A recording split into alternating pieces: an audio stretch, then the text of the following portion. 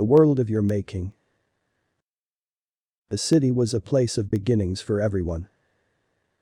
No matter where you were born, you inevitably had to go to the city and find work. There was plenty of it as well, but you had to make a world for yourself, nobody else would. You would have to find a home, and if you couldn't, you would have a few other options. I was in this position upon moving to the great city, having just passed an interview for a job I was to start working on Monday.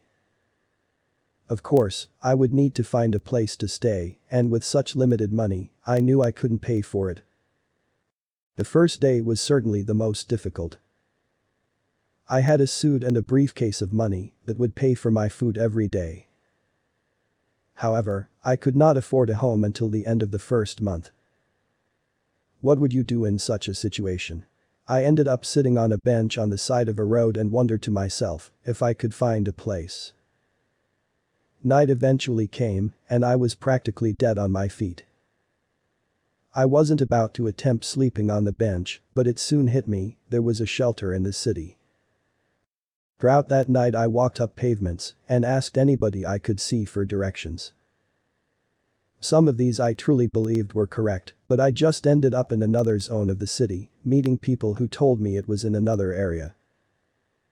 I didn't give up, shelter was what I needed, and so that is where I journeyed. Around 1 in the morning, I found it, tucked away between two buildings, a hovel in the darkness. I spoke to the receptionist, a disgruntled old man who eyed me up and down and told me to go home. I explained my situation, but he didn't follow for a moment. All he saw was a tidy man with a briefcase. Still, my desperation was beginning to show the more I begged him until he no doubt saw the fear and hopelessness of a homeless man in me and he conceded. I was charged a small amount and he led me to a bed that would be my own. I slept on my briefcase, happily, amongst many in that large room. Some of you are telling me to tell my boss, but pride was something I held dearly in those times, pride of reputation, if not pride of self. The real challenge was keeping clean when it came time for me to go to work. I sacrificed 2 meals to purchase soap, a razor and a pair of scissors. I washed rather unpleasantly in a community shower, changing into 1 pair of civvies to save the suit. Shaving was hard and cuts were inevitable, but shaving cream was far too pricey. Still, I managed it. I worked an entire week this way, maintaining the company's respect for me. Of course, my situation was only going to get worse, but I would fight it till the end of the month. Finally, the inevitable did happen, and I had money in my bank account.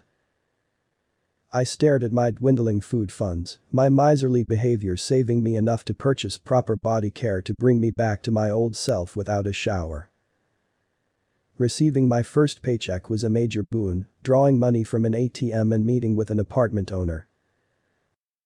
The apartment was from a bygone age, the furniture and decoration I dated from the early 90s, but other than that it had a shower and a bed. He informed me that the furniture did not belong to him and I could have it. The previous owner had moved out rather quickly a few months ago without a second thought for the furniture. I understood now why the apartment was so cheap, it was storage space that had been outfitted to be home. Still, this was only a benefit to me. I cleared that apartment out of any furniture I didn't need, selling it for a good price or selling it for scrap. It was time to make a climb up the ladder, and even the bare bones of an apartment was a few rungs above living in a shelter. When I finally returned to work, I felt like a new man, clean, moderately healthy and well rested. I shook hands with the boss 2 weeks after that, he heard about my suggestions for marketing and found them lacking, but creatively inspired.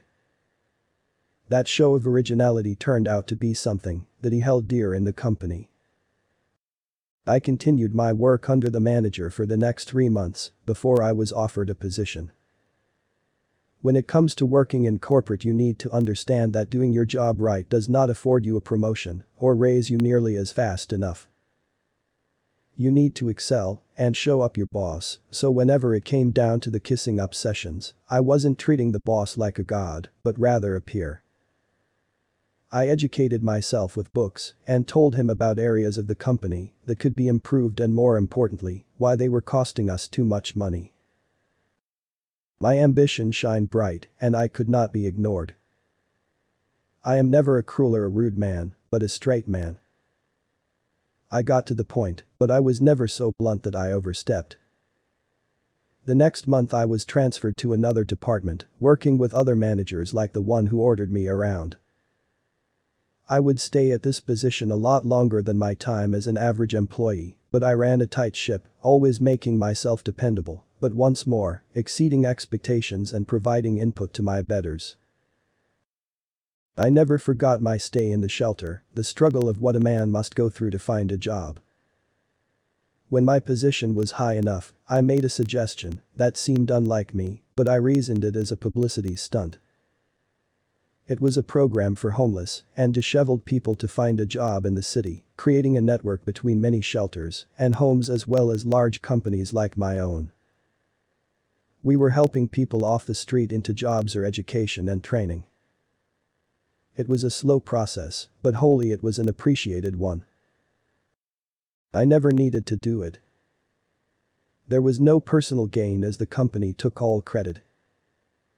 It wouldn't benefit me financially or even in reputation, but I felt a lot better knowing an honest worker need not fall so low before they rise so high.